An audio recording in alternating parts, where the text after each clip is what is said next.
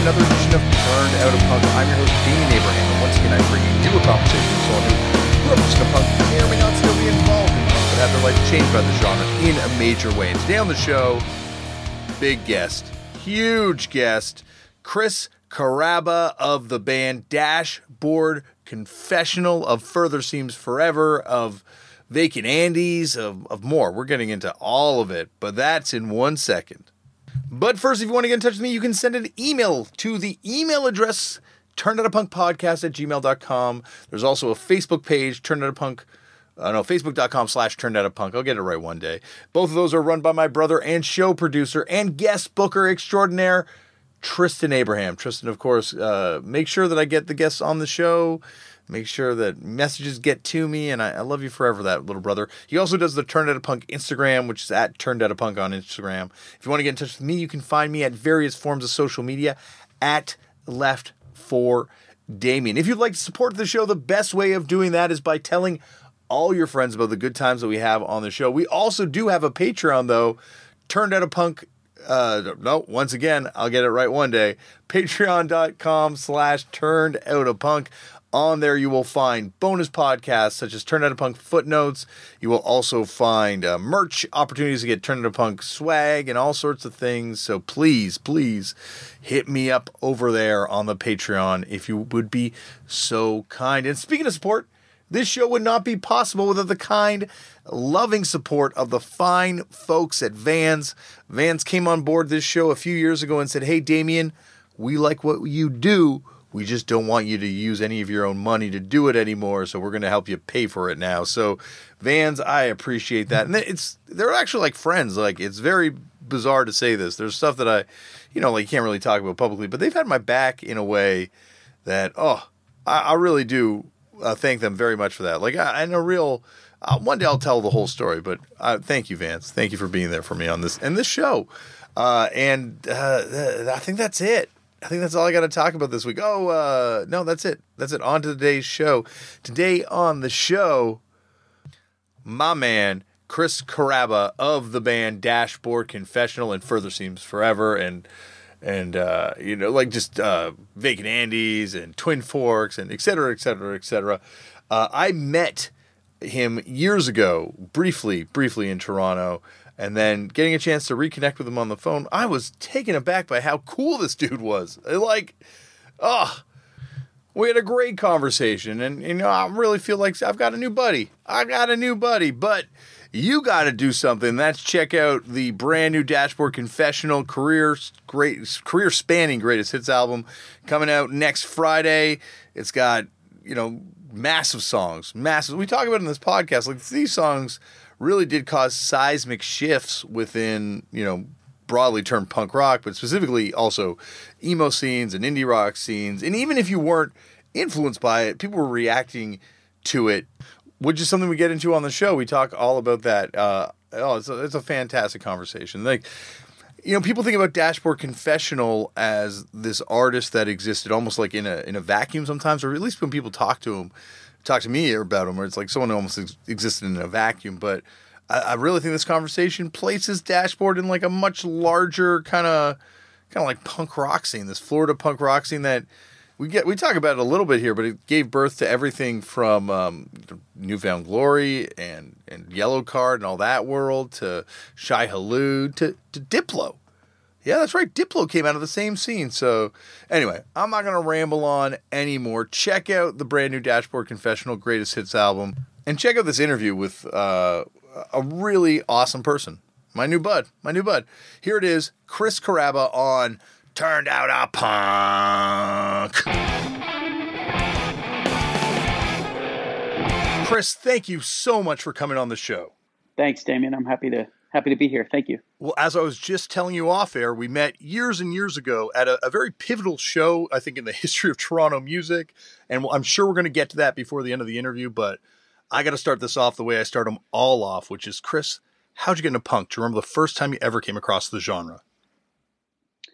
I had just moved to Florida, and I met a neighbor who listened to music that was just like incredible. I didn't know anything about punk rock, but he was encyclopedic in his knowledge of this stuff, and we just like would devour these records between skateboarding. Like I think this, before we could drive probably, or maybe just he could drive. So we were like driving in his car, and he'd play me records, and he'd tell me like, not just like right from the get go, it was like, all right, this is Operation Ivy, and this is why they're important, and this is the scene they came from, and this is what's important about that scene. So it was like not just getting like an exposure just to the music, but like the ethos hand in hand with that. And so, like what you mentioned, moving from Connecticut, what were you into music-wise prior to moving to Florida? Well, I think, at that age first of all, Connecticut was a tough place at the time to like tap into counterculture stuff. Okay. It's kind of a straight and arrow kind of place. And I was kind of like put off a little bit by the fact that everybody listened to this same exact music that their parents listened to. Like everybody was super into the Grateful Dead, which was like something their parents or maybe grandparents listened to. Yeah. And I don't like or dislike the Grateful Dead, but it occurred to me that like, shouldn't we be looking for our own path here?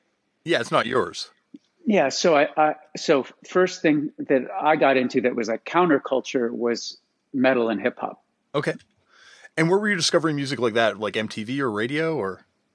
My stepbrother, as well as, I guess we didn't have cable. So I don't think it was MTV, although if I was at a neighbor's house or something like that, which we would go to a neighbor's house just to watch MTV, I would get psyched on that stuff. And then, I remember we kind of like, we found out about 120 minutes, and I got quickly into what I guess would be, looking back on it, like just college rock. I think that 120 minutes, those that don't know, was like a specialty show that aired once a week, I think, really late at night, and it aired nothing else that was playing on MTV, and nothing that was going to be played on the radio unless you lived in a college town and had access to that, which I didn't. And so I was like, what's this? What's Sepultura? What's the Pixies? What, like, I would like, scribble notes down and like go to the record store, and I couldn't really afford to listen to buy CDs or anything like that, but they let you listen there. And so then there was this probably true.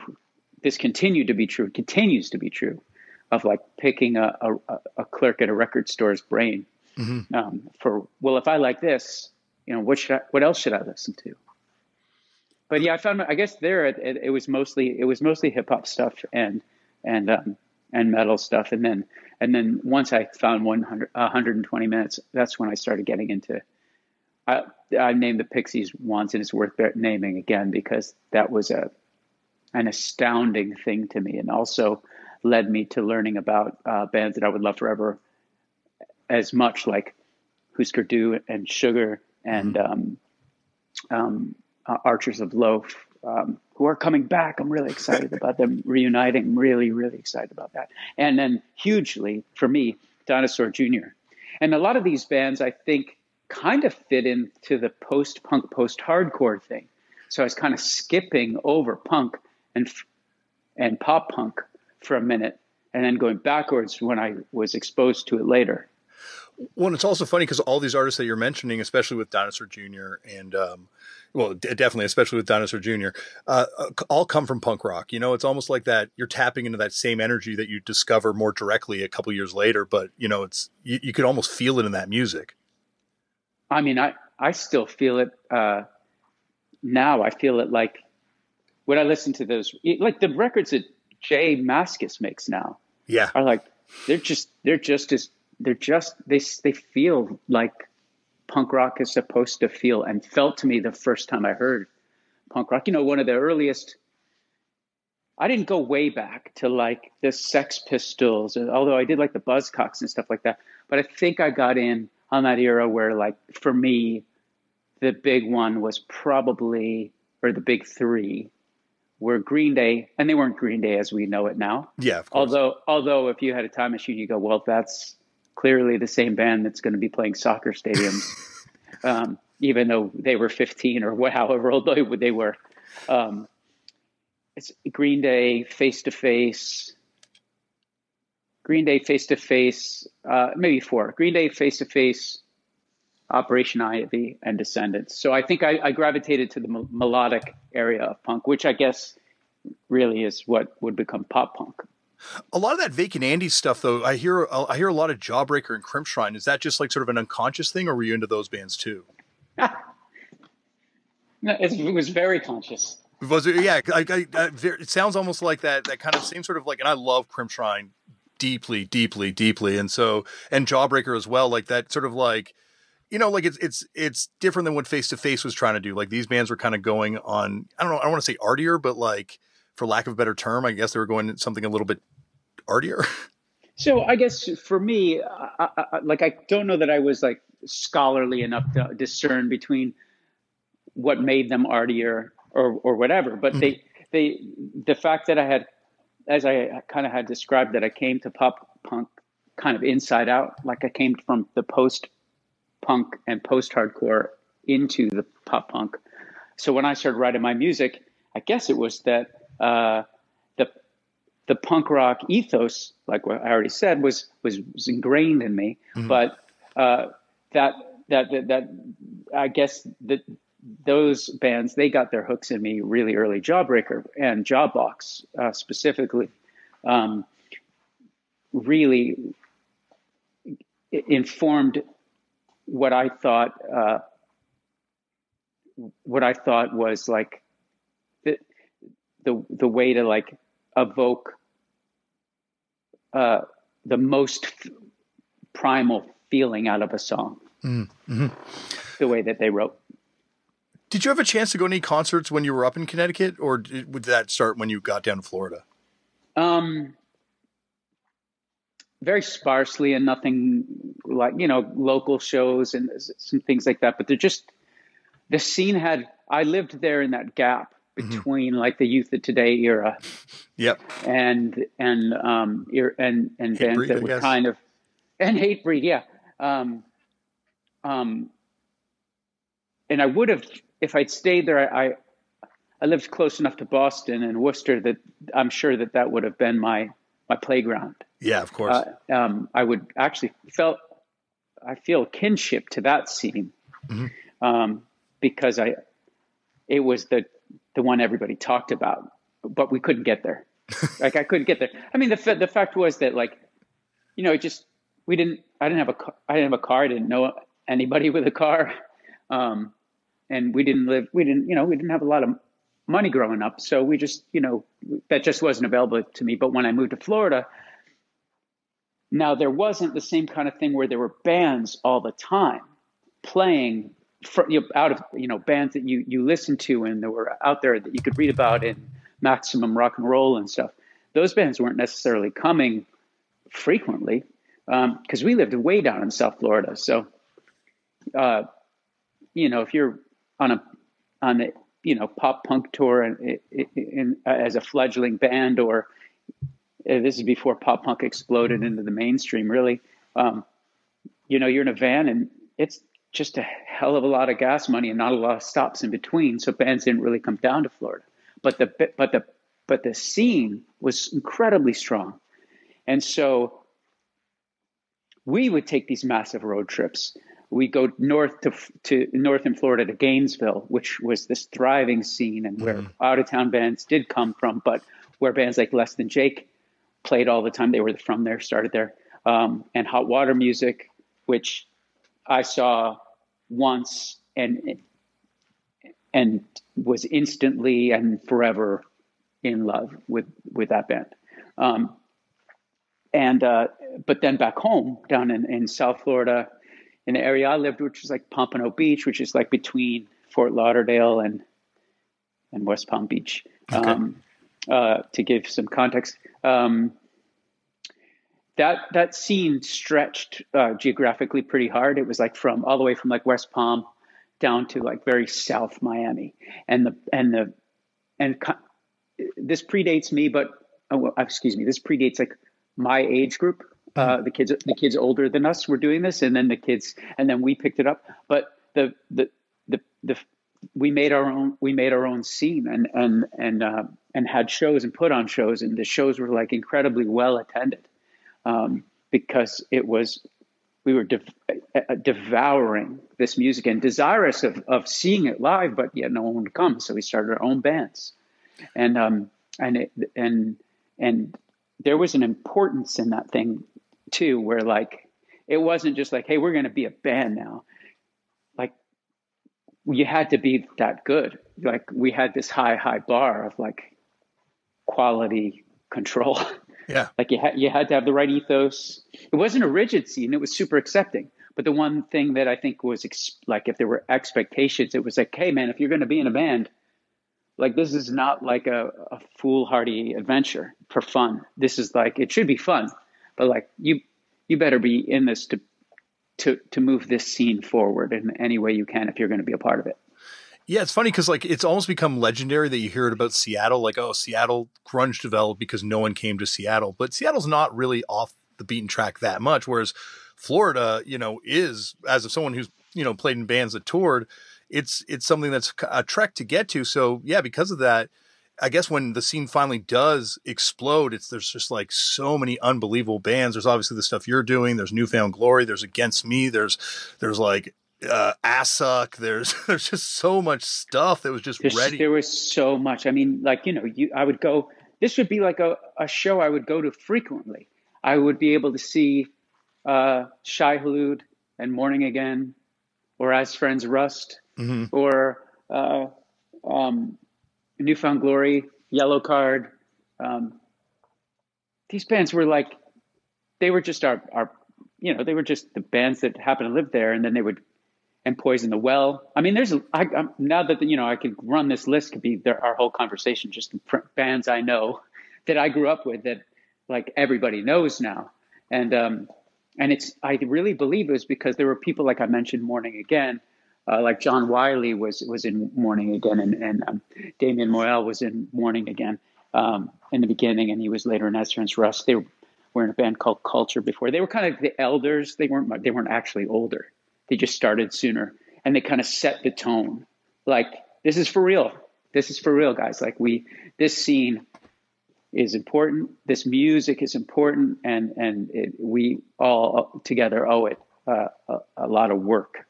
And man, the shows I saw were just incredible. People, like, we could put on a festival right now with those bands, and it would just be huge. Yeah, no, exactly. Like it's amazing. And I guess it's like you're saying, it's because no one's going to come in and save you. You have to like, you had to invent your own scene. Like it's truly a DIY place where you're not waiting for a Fat Records or an Epitaph to come in and scoop you up. It's like people are making their own labels and starting their own things. And I love the Florida scene, and it goes all the way right back to like the first wave of bands coming out of Florida, like even like the Sewer Zombies and all that kind of stuff. Like it's such a fascinating state for music. Oh yeah, it had its kind of like 60s pop explosion down there, and then it had a huge death metal absolutely scene 100%, that it's also legendary for, which I think largely was on the west coast of South Florida, which is still not that far from us, and so that was a big deal. But pop punk, that when we all kind of discovered this thing, the thing was that there were tons of hardcore bands, but as those of us that were like became enamored with pop punk and started infusing more melody into the songs, we noticed that some more bands from out of, like I mentioned Face to Face before, but suddenly they came a couple times. And I remember talking to Trevor from Face to Face. Now, Fred, all these years later, he's a great friend of mine, but I just talked to him outside of the show that he played. I didn't know. Of course, I didn't know him as just a kid. And I was like, why'd you come here?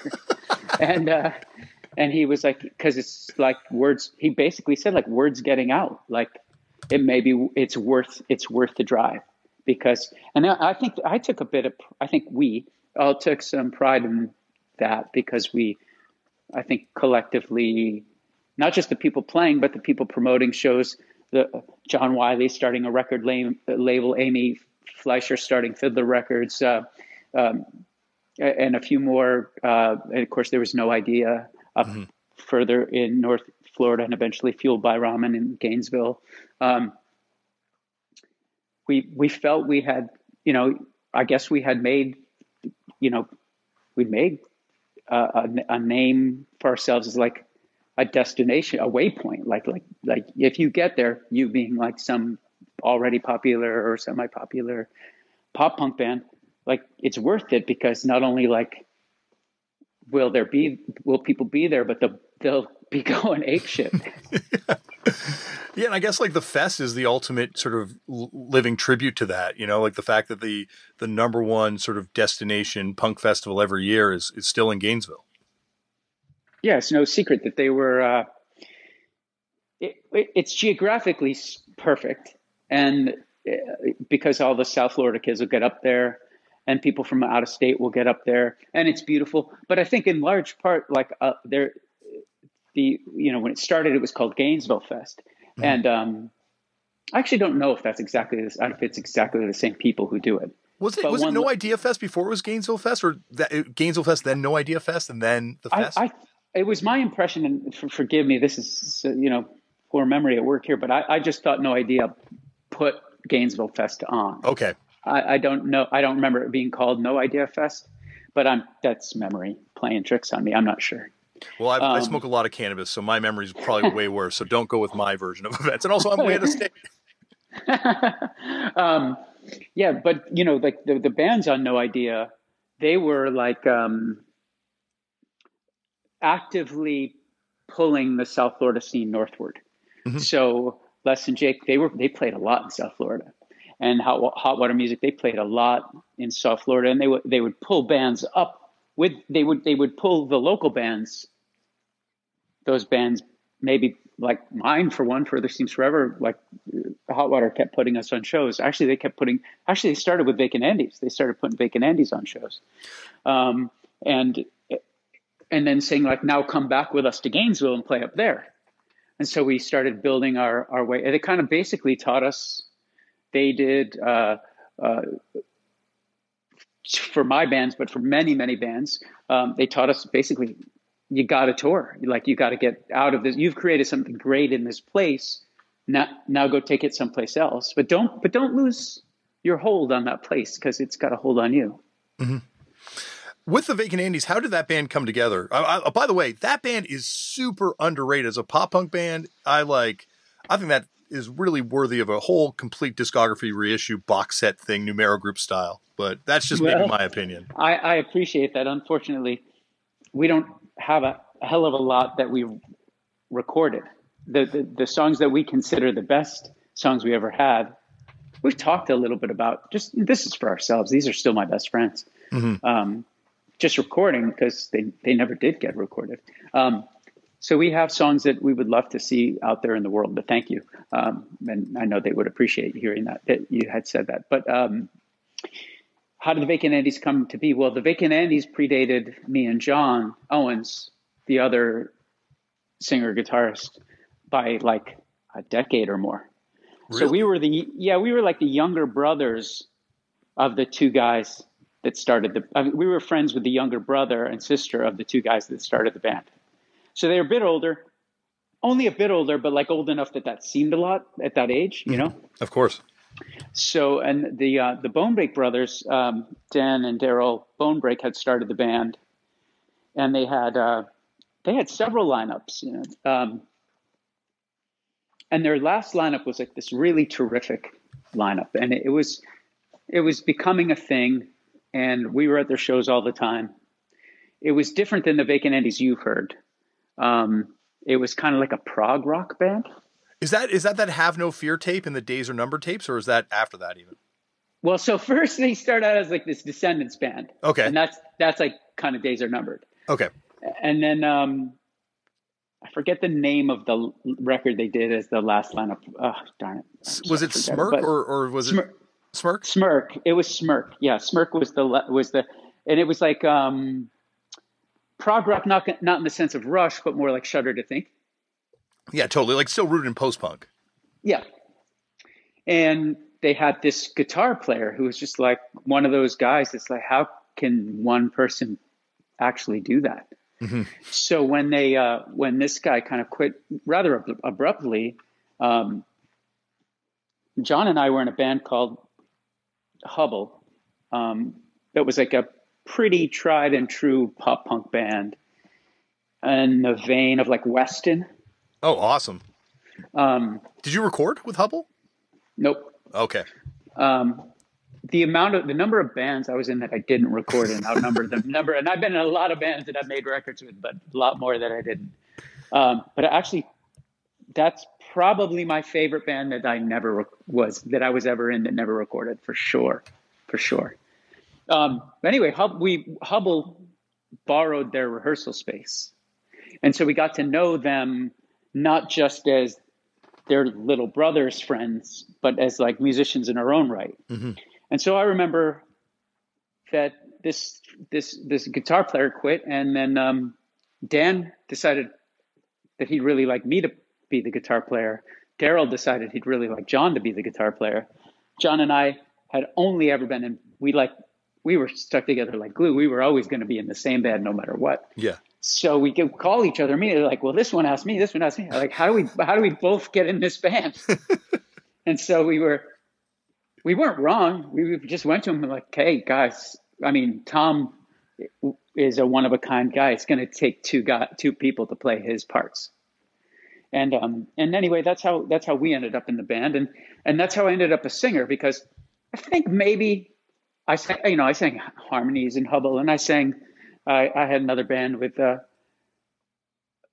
think I had a band that with Matt Fox from Shai Hulud, where he pushed me a little bit to sing, but really I'd never sung. I had terrible stage fright. I just wanted to play guitar. But Dan Bonebrake really pushed me. There was a singer in the Vacant Andy's, Charlie, and he was great. But Dan saw something in the way I would write songs and teach them to Charlie. And in a very kind of quiet, meek way, I would kind of sing them to him to show him the melody, Yeah. And Dan was like, this, at one point, Dan was like, all right. I remember him pulling me aside and let me set the setting for you too. It's I live at home. I'm in high school. Yeah. I'm at these guys who are in college at their college house, which is just like a flop house for alcoholics, I guess, budding alcoholics. Not to make that's a little insensitive, but that's kind of what it felt like. It was just we were. It was definitely a place to go and get drunk. Yeah, and college kids being college kids. Exactly, but we were high school kids, so we were so we were out of our element.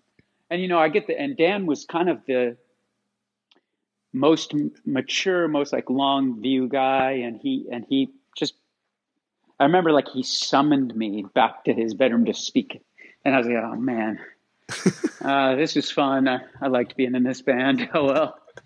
And he was just like, this is ridiculous, man. You you got to sing. And so he worked with me for months till I was confident enough to add my own couple songs to the, and in my fashion, I was like, well, I'll do it if Jon does it too. And so Jon and I started singing, and eventually the parting with Charlie was unfortunate. If I had something to do over again, I would do that. I decided I was gonna leave the band because now Dan had made me so confident in my singing. Not that I was the best singer, but that I could get my vision all the way across without having somebody else sing. I was like, okay, well, I guess it's time for me to go do my different thing then. Thanks for getting me here. And he was like, well, I think maybe we should have Charlie leave and you and Jon be the singers. And we didn't need to do that. We didn't need to do that at all. But we did do it, and it's a big regret of mine. But yeah, so that was the lineage of how I went from just a guitar player to actually singing in front of people. What a great year for knowing that you had it in you, it could have gone the other way. It could have encouraged you, and then you got up there and have been like, oh, maybe we shouldn't have encouraged him to do this. But he knew that you had it, right? Like you had that thing. Oh, I'm indebted to Dan forever. And, Dan is known as he also as the first bass player Dashboard.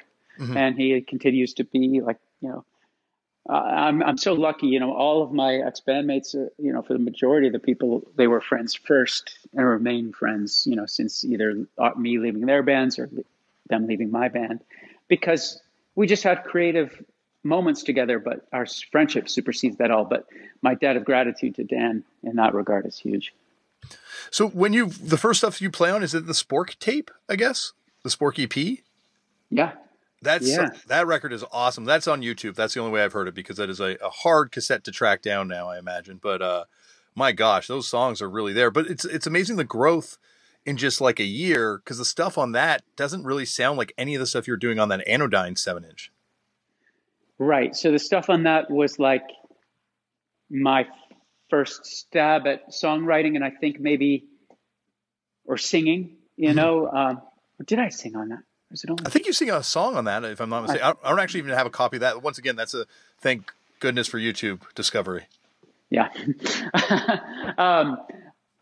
It was a growth. We were growing fast. I mean, that's the thing about being part of that scene. Everybody was pushing each other to try something new. Yeah. Oh, you're this like great like pop punk band. Now do something different. I mean, like one great example would be Chad Gilbert, like he's this ferocious hardcore singer with the best stage presence.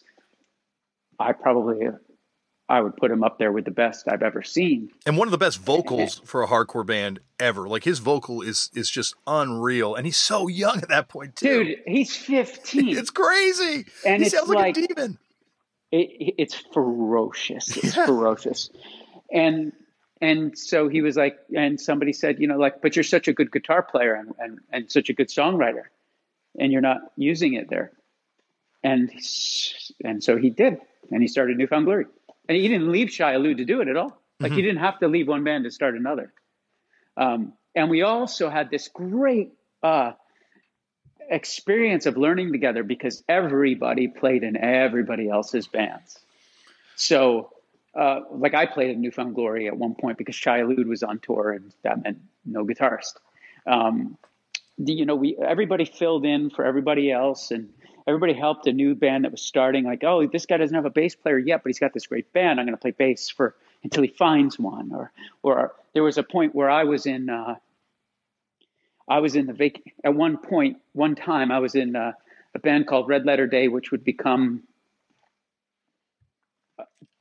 splinter off and become As Friends Rust and Rocking Horse Winter. Mm-hmm.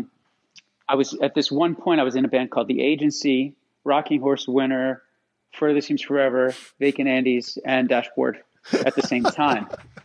And by no means was I like out of the norm for how people did stuff back home. Yeah. And it's wild too, because like all the bands you mentioned are like, they're obviously some are in the same sort of sonic realm, but every band's different. Well, I think that was the one thing that is worth mentioning about that scene too, is that I would discover later that the lines that divide genres are a little more bold, a little more boldly drawn. Yeah. In most other places. Mm-hmm. But because it was like we were the few trying to create something, there was no room for disallowing somebody to be at yours. So you could have like a ska band and an emo band and a pop punk band and a hardcore band at one show, and nobody would blink an eye, and no one would enjoy one less than the other just because they weren't of the genre that was their favorite. Yeah, absolutely. I was going to ask if Further Seems Forever was like kind of a super group when you came together, but it just seems like that was more just like how it was. Like everyone just played in everyone's band. Everyone just played in everyone's band. Just think of it as a super group is just like. Well, I mean, in terms of relative terms, obviously. No, I understand that, but I've kind of like heard that before, but it was like that kind of, I can see why people would think that only now. Yeah. Yeah. But, looking back at the time, it was like the Strong Arm guys, they were very big in the hardcore scene. They were probably one of the first bands that was big, like outside of Florida. that as well as inside of Florida. And I think they were kind of, I think they were fatigued from the hardcore thing. I think they had real. Okay, so people don't know Strong Arm, and this is mostly about pop punk. So we're ending up. No. It's honestly, we're hardcore pop punk, whatever you want to go. Honestly, anything broadly termed punk, that's in my periphery. Right. So then this falls into suit because they started out as like punk. It's almost like the Thrice transition, where they were like almost like a thrash band to begin with. Okay, yeah. Strong. You remember those first records? The first Thrice records are almost like Fat Records-y. They're really great. They're really, really great. But then they mature and they change and they challenge themselves and they say it's okay to bring in these we got two of the best guitar players in this scene. That stands to reason still. And why aren't we playing awesome riffs all the time? Yeah. And slowly but surely they become Thrice. The Thrice we know. With Strong Arm, I think they had started out as this like kind of I don't want to say obvious or by the numbers, like the hardcore of the moment. And then what they decided to do was just like take their very unique abilities and push them. And they really pushed the envelope so hard from one record to the next. And in doing so, I guarantee you, because I know this for a fact, I've spoken to each of these bands about this, but like Shai Hulud would not be a band if it wasn't for Strong Arm creating this sound. Under Oath has told me that. Circus Survive has told me that was a big deal. More further, I think, than Strong Arm, but still, what those guys had. Mm-hmm. And but I think they felt they'd reached their capacity for the moment, or maybe in totality, I guess. And they just were like, let's. So the idea. Oops, did I lose you? No, I'm still here. Okay. The idea with Further was, this is like ridiculous to me. Like when I think about it now, to see, because I know we both know how Further ends up. Yeah. But the idea was like, what if we did like just like a straight ahead band that's like the Pixies and Weezer meets Foo Fighters. Yep. Totally straight time signatures, songs that have proper arrangements. And like, instead we went down the absolute other path of total math rock instead. But yeah, that was just, they were ready to just explore something different. And, I think Chris the singer. I think he was tired. I think he needed a break anyway. So they asked me if I remember the show. It was Vacant Andy's was on tour with this band Inquisition, which would become Strike Anywhere.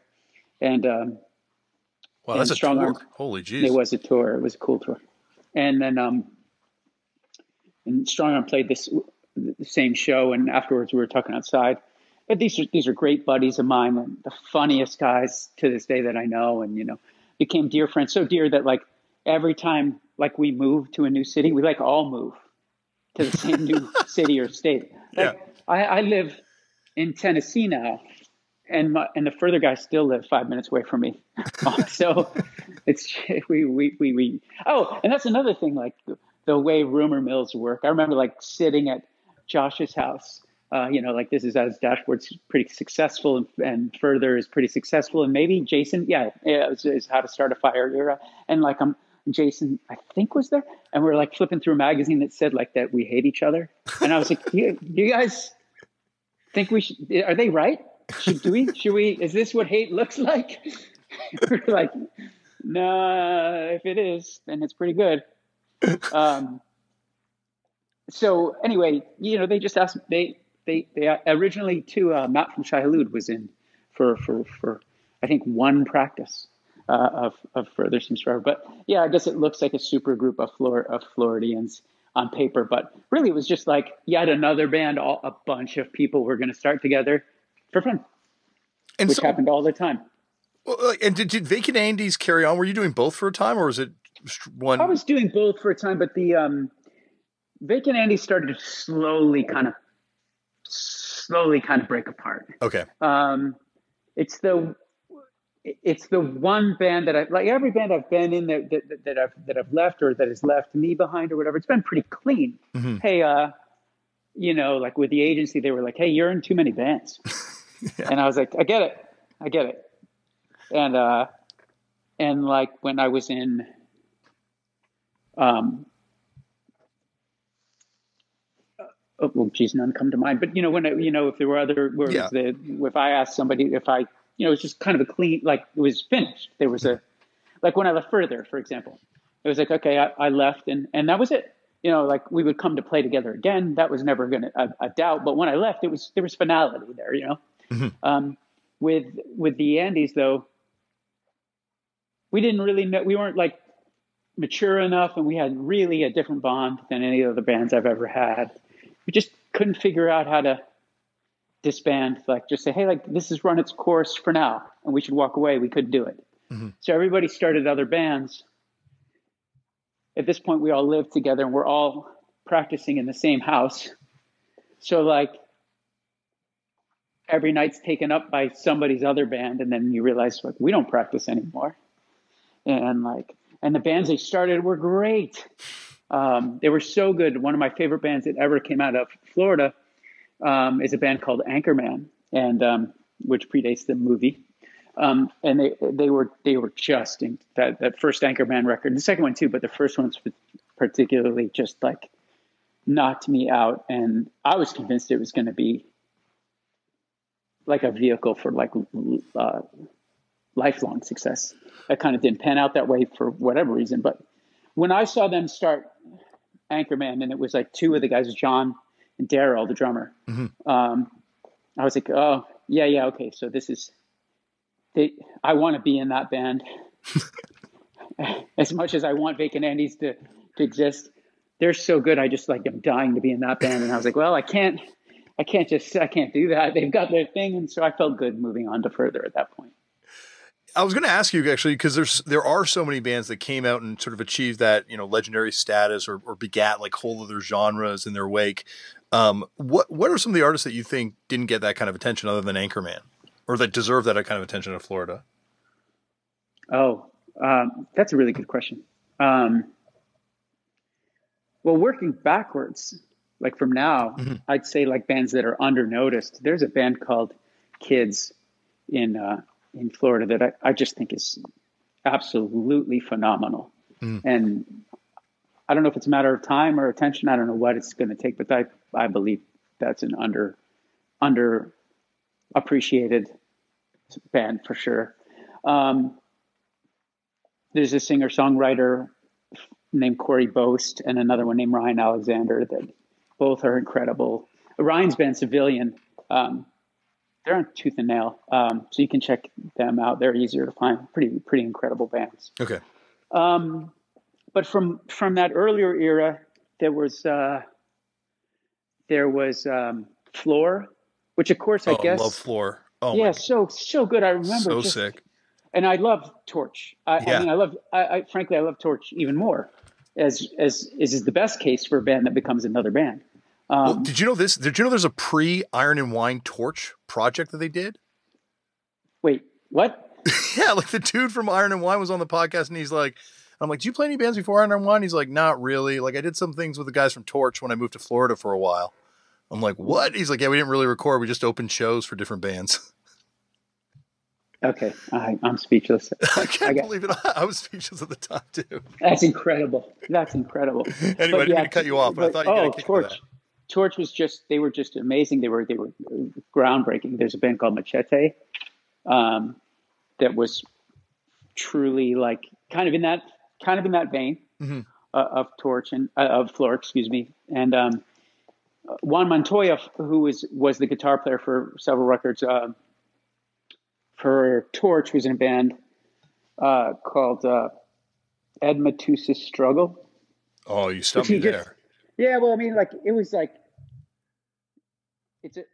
there's a lot of pre-Torch that you can hear in that stuff, and it was like That's how loose things were. Like there was like, we just had a friend who promoted shows named Ed Matus. So the guy he names his band Ed Matus Struggle. Ed Matus isn't in the band. It was just like haphazard stuff, you know? I think that As Friends Rust's first record. Is that the one with the baghead guy on it? Like a guy wearing a bag on his head, like a drawing, an illustration of someone with a bag on his head?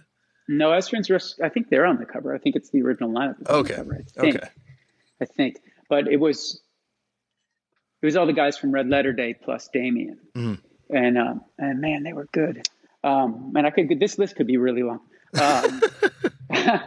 There was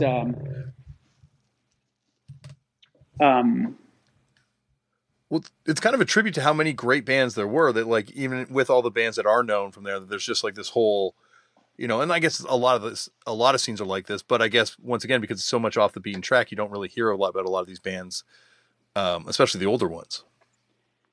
It's true. You know, there's just like, there's like a tribute record waiting to happen there somewhere, you know? Yeah. I think that was the first Florida compilation. Are we incredibly late for the trend? So you could call it like incredibly late for the trend, and do all tribute to old Florida punk bands. Yes, it's a good one. It's really good. But and then we had the other thing that isn't, they're not bands, but the labels. Mm-hmm, like, mm-hmm. You know, we're talking about teenagers like Amy starting a record label. And like, I mean, like the bands everybody knows the bands that she signed, you know, like they didn't know them then, but like the Andys, and then she helped further get off the ground, even though she didn't sign us. I mean, we weren't on her label, but she certainly helped us get off the ground. And New Found Glory their first record was on Fiddler Records, and is the Blood's first one? Yeah. The Blood and Recover, and I mean, quite a lot of bands. Juliette Lewis too. And Juliette, that was much later, but yeah, Juliette Lewis. And then Jon Riely with Eulogy, just like really fostering. Where Fear and Weapons Meet. That's that band's incredible. Absolutely incredible. Like I knew there was one that I was like, how am I missing one? This is the one. Oh my God. Totally ferocious and you know, politically charged and ethos, and just put on a show that you just like will never forget. Yeah. Was it Toy Box Records from Florida? I actually don't know. Okay. Sorry. No, they were like some Victory subsidiary that put out Integrity Records. And I think they might have done one of the first Hot Water Music records, but I'll fix this in the intro, this part of it. When you guys were signed to Fiddler, like, did you kind of have a sense that like things are starting to boil up, like people are starting to take notice? Like you said, Face to Face earlier on notice, but like, did you feel like the mainstream was beginning to take awareness of what was going on by that point? Well, I don't think that I knew that there was like any people paying attention to South Florida, with the exception of like, you know, Marilyn Manson and the Spooky Kids. Well, they would be Marilyn Manson. They start as the Spooky Kids, but Marilyn Manson, you know, coming out of there like a rocket, you know. Mm-hmm. Other than that, there really wasn't this big, I didn't notice a boom happening because I was then part of the boom, I guess. Yeah, of course. So it wasn't like I could see it happening around me. I was like out traveling in the country. This was not a glamorous way to break, but we certainly did break. And our friends that got the guts to go out there and tour their asses off also started to get breaks. And then in coming home, you know, everybody was pretty excited. Hey, things are working pretty well. Things are going pretty well. And then you go out like a few tours later, and they'd be like, "Yo, you're from Florida? That's awesome! Like that scene is incredible." You started hearing that, which is like all we ever really hoped for when we were, you know, going up Kinko's and making flyers and putting them on car windows all over the place, you know, in the olden days of analog promotion. Well, it's almost like it wasn't even just like, I don't know, maybe because all the bands were so different sound wise, like it wasn't even just like the scene got big. It's like all these bands got almost big on their own. And then you dig a little and you're like, oh, they're all from the same place and they played together in some cases. Yeah, I think that was a thing too for me, that like helped my career so much, only I didn't think anything of it, was that, one of the big earmarks of my success, I think, looking back now, as I am, because it's time for me to look back a little bit and appreciate that it's been a kind of a worthy effort so far. Oh, like it's a unbelievable career that you're in the middle of right now. I'm very, very excited to agree with you. Yeah, absolutely. I can't. Yeah. But I went out there and I was out there with the hardcore bands because that was the network I had. I was out with pop punk and hardcore bands. What's this kid think he's doing with the acoustic guitar up there? And many people assume, well, I guess he probably played coffee shops in the way up. I've never played a coffee shop. I wouldn't know that world, I wouldn't. It's not a place anyway that they would have appreciated me screaming at them, even though I just had an acoustic guitar. But I played with, so a lot was made of the fact that I was playing with that I was winning over these hardcore crowds, and then I wasn't, but I had the guts to stand up there and try to win over these hardcore crowds, either one or the other, and that became part of the lore. But it was not unusual for me at all, because as I said, a ska band, a hardcore band, an emo kid, suddenly a kid with just an acoustic guitar now, pop punk band, post-hardcore bands, and everything was together. It was just music. As long as it was basically indie, as long as it was we're doing this ourselves, we're going to everybody extended a helping hand to one another. So yeah, I think that for me was I think there were several of us that came home. We'd come home from tours and kind of discuss this is kind of fucking crazy. Do you see how well Newfound Glory is doing? Did you hear that Shai Hulud's on Revelation now? Did you, Poison Well's going to get a record deal? And record deals were not something we considered at all. We didn't give a shit, to be frank. We just wanted to play shows. And that didn't necessarily seem like the conduit to getting shows. So moreover, we were just looking for the network to expand on how to book shows and where to play. And we kept doing that, we kept touring with our weird eclectic bills. Or I would get a call from, say, H2O that said yo, I heard your record, and Toby, I heard this record. Chad played me this record. I fucking love it. Why don't you come on tour with us? Okay. Without it occurring to me that maybe other people would find that odd, because I certainly didn't find that odd. Now, wait, I was euphoric because I'm a huge H2O fan. Yeah. Yeah. But besides that, I didn't find it oh shit, I can't do that, because no, there was none of that. Yeah, that's what you do. You just go play with bands you love and learn from them. And then this weird thing happened where Florida and Jersey linked hands. And this is where things really started to happen for my personal scene, the scene that would become, I don't know the right word, but at that period of my career, the most fostering thing, where it was a new scene was emerging beyond the South Florida thing. And that was because we were linking arms with Saves of the Day and Midtown and some New York bands like the Movie Life and so on. And going well, I can book from Florida to Georgia for us, maybe even South Carolina. Where can you get us shows? And then they would have a way to book some shows. And we kept on like that for a while. And then we linked up with the Get Up Kids scene and their network of the Anniversary and stuff. And we linked arms, it was real personal. It wasn't somebody got signed to a big agency and somebody else got signed to a big label. And now we're going to pull everybody else up, which we did do when that happened. But it was just organic. And all this post-punk, post-hardcore at the time sort of nameless genre, because emo to me was a name that predated our bands. So I didn't think that it applied to us, although I'd probably use the term now. But at the time I thought in the early stages, I thought, oh, that's not, that's for Sensefield and Sunny Day and Fugazi and bands that just like they would be almost like dishonoring them to use their term. It was like they finally had to surrender to it, not because the press was calling us that, but because the people that were coming to our shows referred to themselves as emo fans and referred to us as one of their emo bands. So, I don't take, a lot of people take umbrage over that term, and I'm not one of them, although there was a period in my career where I felt like that scene that I was a part of had now belonged to the next group of people, and I really didn't know them and didn't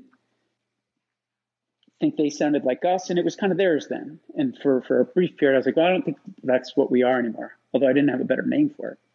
But I wasn't like railing against it, I don't think, ever. Well, it's also, I think emo almost has become like obviously emotive music and everything like that, but it's almost like it's consistently been groups of kids from hardcore and punk scenes that kind of got not fed up with the scene so much as even just like tired of the sonics or trying to do something new. Like you look at Fugazi and you look at Revolution Summer and even Sensefield coming out of Reason to Believe, and yourself coming out of like the South Florida scene and all the South Florida scene. Like it's consistently like, it seems like it's a movement within punk where there's a group of people that want to try something new, and whether by choice or by having it foisted upon them, it gets called emo.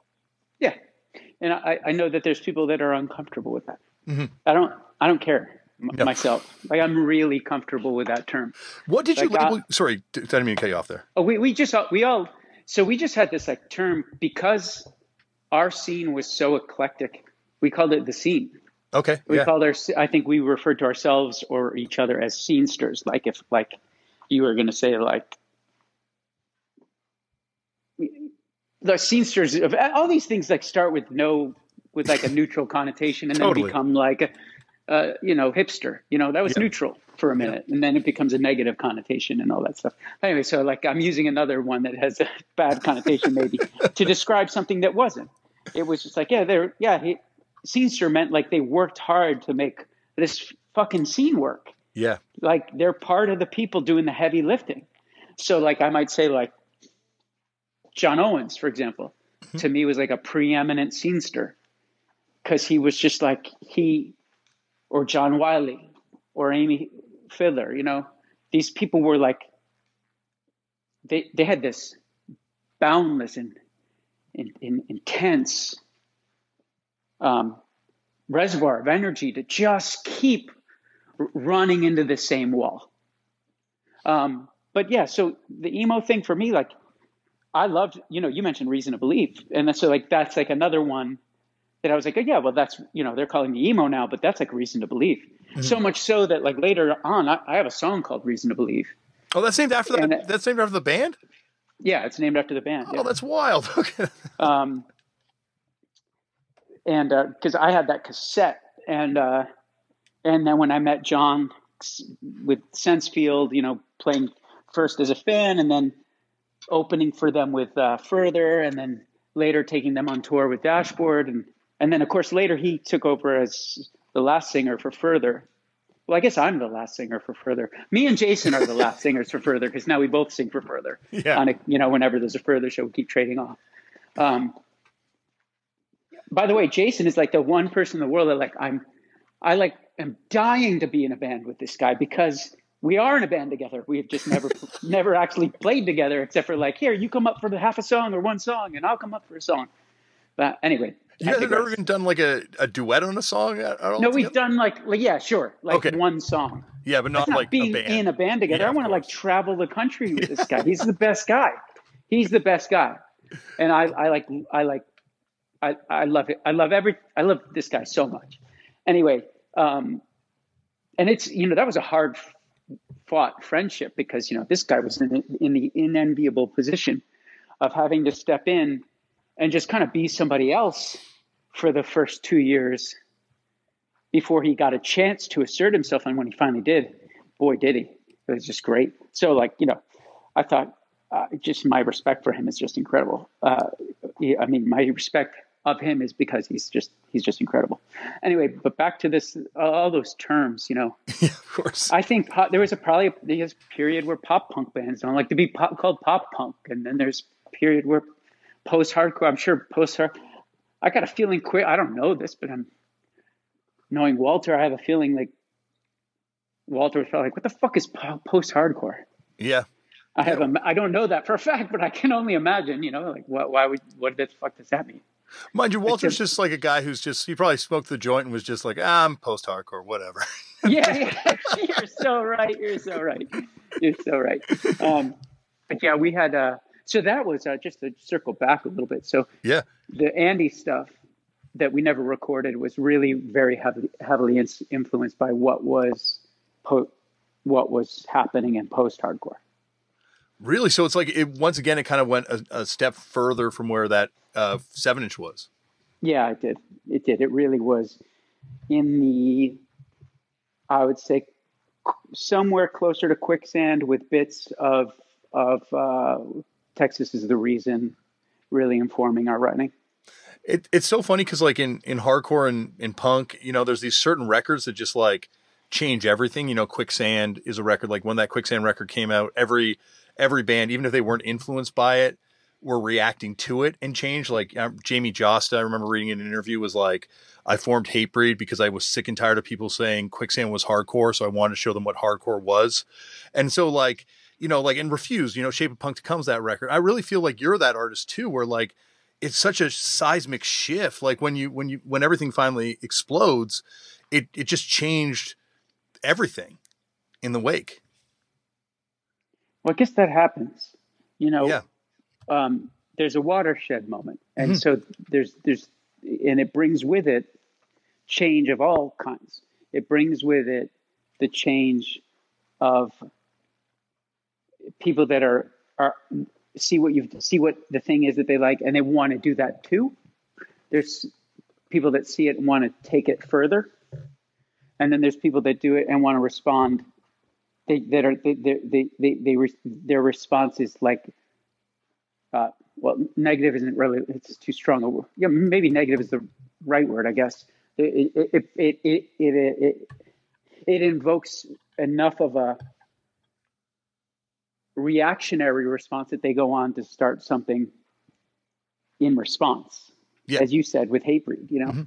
And so I think that there's, you know, that's beautiful to me. Oh, totally. That's absolutely beautiful to me, you know, like even a band like, I won't name any, but there are bands that I've disliked enough that I've then been like, okay, why do I hate this? Yeah. If I really do, I don't think there's much music that I actually hate. And I'm not just saying that to be political. I have the benefit of not being a music critic. It's not my job to hate anything. Yeah. And I get to just say that, like, my opinion, and this is honest, is like, even if I don't like it, I like that it's out there. Yeah, of course. It doesn't have to be for me, but my world is a better place because even a record I don't like gets to get out there in the world. So anyway, that being said, there's some shit I've hated. And I've said, like, in the moment of hating it, been like, I'm going to do something fucking, this is not how it goes. It goes like this. And like, there's power in that. There's great power in that. I think, like, just like there's power in, like I was saying, you know, these kids that I had grown up with in my very early teens that were listening to the Dead and like Hendrix and all the bands that are great, but like they are kind of your parents' bands in some sense. At that age, I mean, you know, at that age where you're supposed to be like putting your stake in the ground. My road of discovery into punk rock was based on that reactionary reaction to that way that people were passively just like taking the music that was like handed, that was cool. Yeah, this is a record that's in my house. I'm going to listen to it. Oh, I like it. It's cool. Like that just seems so passive to me. Yeah, absolutely. And I thought the music like lives and dies on the fact that it's got to be reactionary and active. Yeah, no, I think like, and it's amazing because, you're talking about how earlier, like you guys just wanted to be noticed as a scene. And here you are later on disrupting everything, like all these bands that came out and just changed everything. Like I remember sitting in my apartment and I was watching, I think it was Headline News, but it might've just been CNN, and they cut away from the news and you performed on CNN. Yeah. I remember that day. It was the wildest thing I've ever seen. I don't think I've ever seen another musical performance on CNN since or before that. Yeah, I wasn't sure what I was doing there, but it was an incredible moment, and it was one of those things where like, how I got in that room is because I'm pretty wonky. And I think I was just having a conversation about politics with somebody that I didn't know. Yeah. Booked, guests on CNN. And they were like, you'd have a good time being in this building. And that was all that was. It was like, man, you think talking about it with me is fun. Come in, I'll get you in there somehow or another. And you can talk to a bunch of these people and really, like pick some brains. And my political nerdiness got fired up. And I was like, sure. But I remember being really nervous because I don't remember anybody else ever playing on CNN. No. Like, cut to a singer. And it's not like the Today Show. It's like during the regular news. Yeah, like the middle of the afternoon too, I think. So, yeah, it was. Yep. But hey, man, that guy was right. I did have a great time nerding out hard that day. Oh, well, it was awesome. I was thinking like, what kind of publicists would do this to their artist? But it's even cooler that it just kind of happened. Yeah, the booker, the talent booker. That's not what they call it for news. Yes, of course. The guest booker just was at my show the night before as a fan, and then I just I stood at the merch table saying hello to everybody because I was selling the merch, not because it was like this magnanimous thing like come meet me, but I couldn't afford a merch person, so I sold the merch, and so got to talking with him, and next morning I'm loading my guitar into CNN. Well, Chris, I've kept you for an hour, and this has been too much fun. But would you come back for a part 2 at some point in the future? Oh man, I'd love it. This has been. It's incredible to talk with another real music fan of this scene that is as knowledgeable as you. So yes, I would love to. Oh, well, I really appreciate that. And I also it's so awesome to kind of, see the guy on CNN and find out that, he's still just a hardcore kid like the rest of us. Amen. Thank you, Chris, for coming on the show. And you heard that? You heard it. You heard it right there. We're buddies now. Chris is going to be coming back all the time. We're going to be recording more episodes down the line because that's what we do here. We make new friends. It's hard to make friends once you're above a certain age. So you kind of got to start a podcast so you can force musicians you're interested in talking to become your friends. That's how you win this life game. I figured it out. Speaking of figuring it out, next week on the show, I figured out who you're going to get to hear. Next week on the show, a legend. A fucking legend.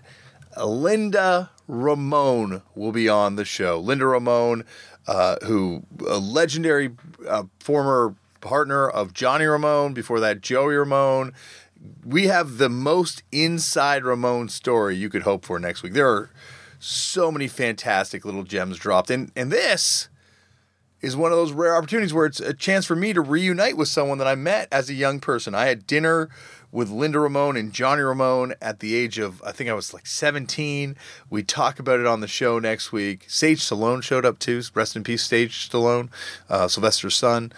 We'll get into it all next week. It's a fun episode. If you like the Ramones, you got to listen to this one. I promise you will not be disappointed. Anyway, that's it. Thank you, everyone, for listening. Go out and sign your organ donor cards. Please, please do that.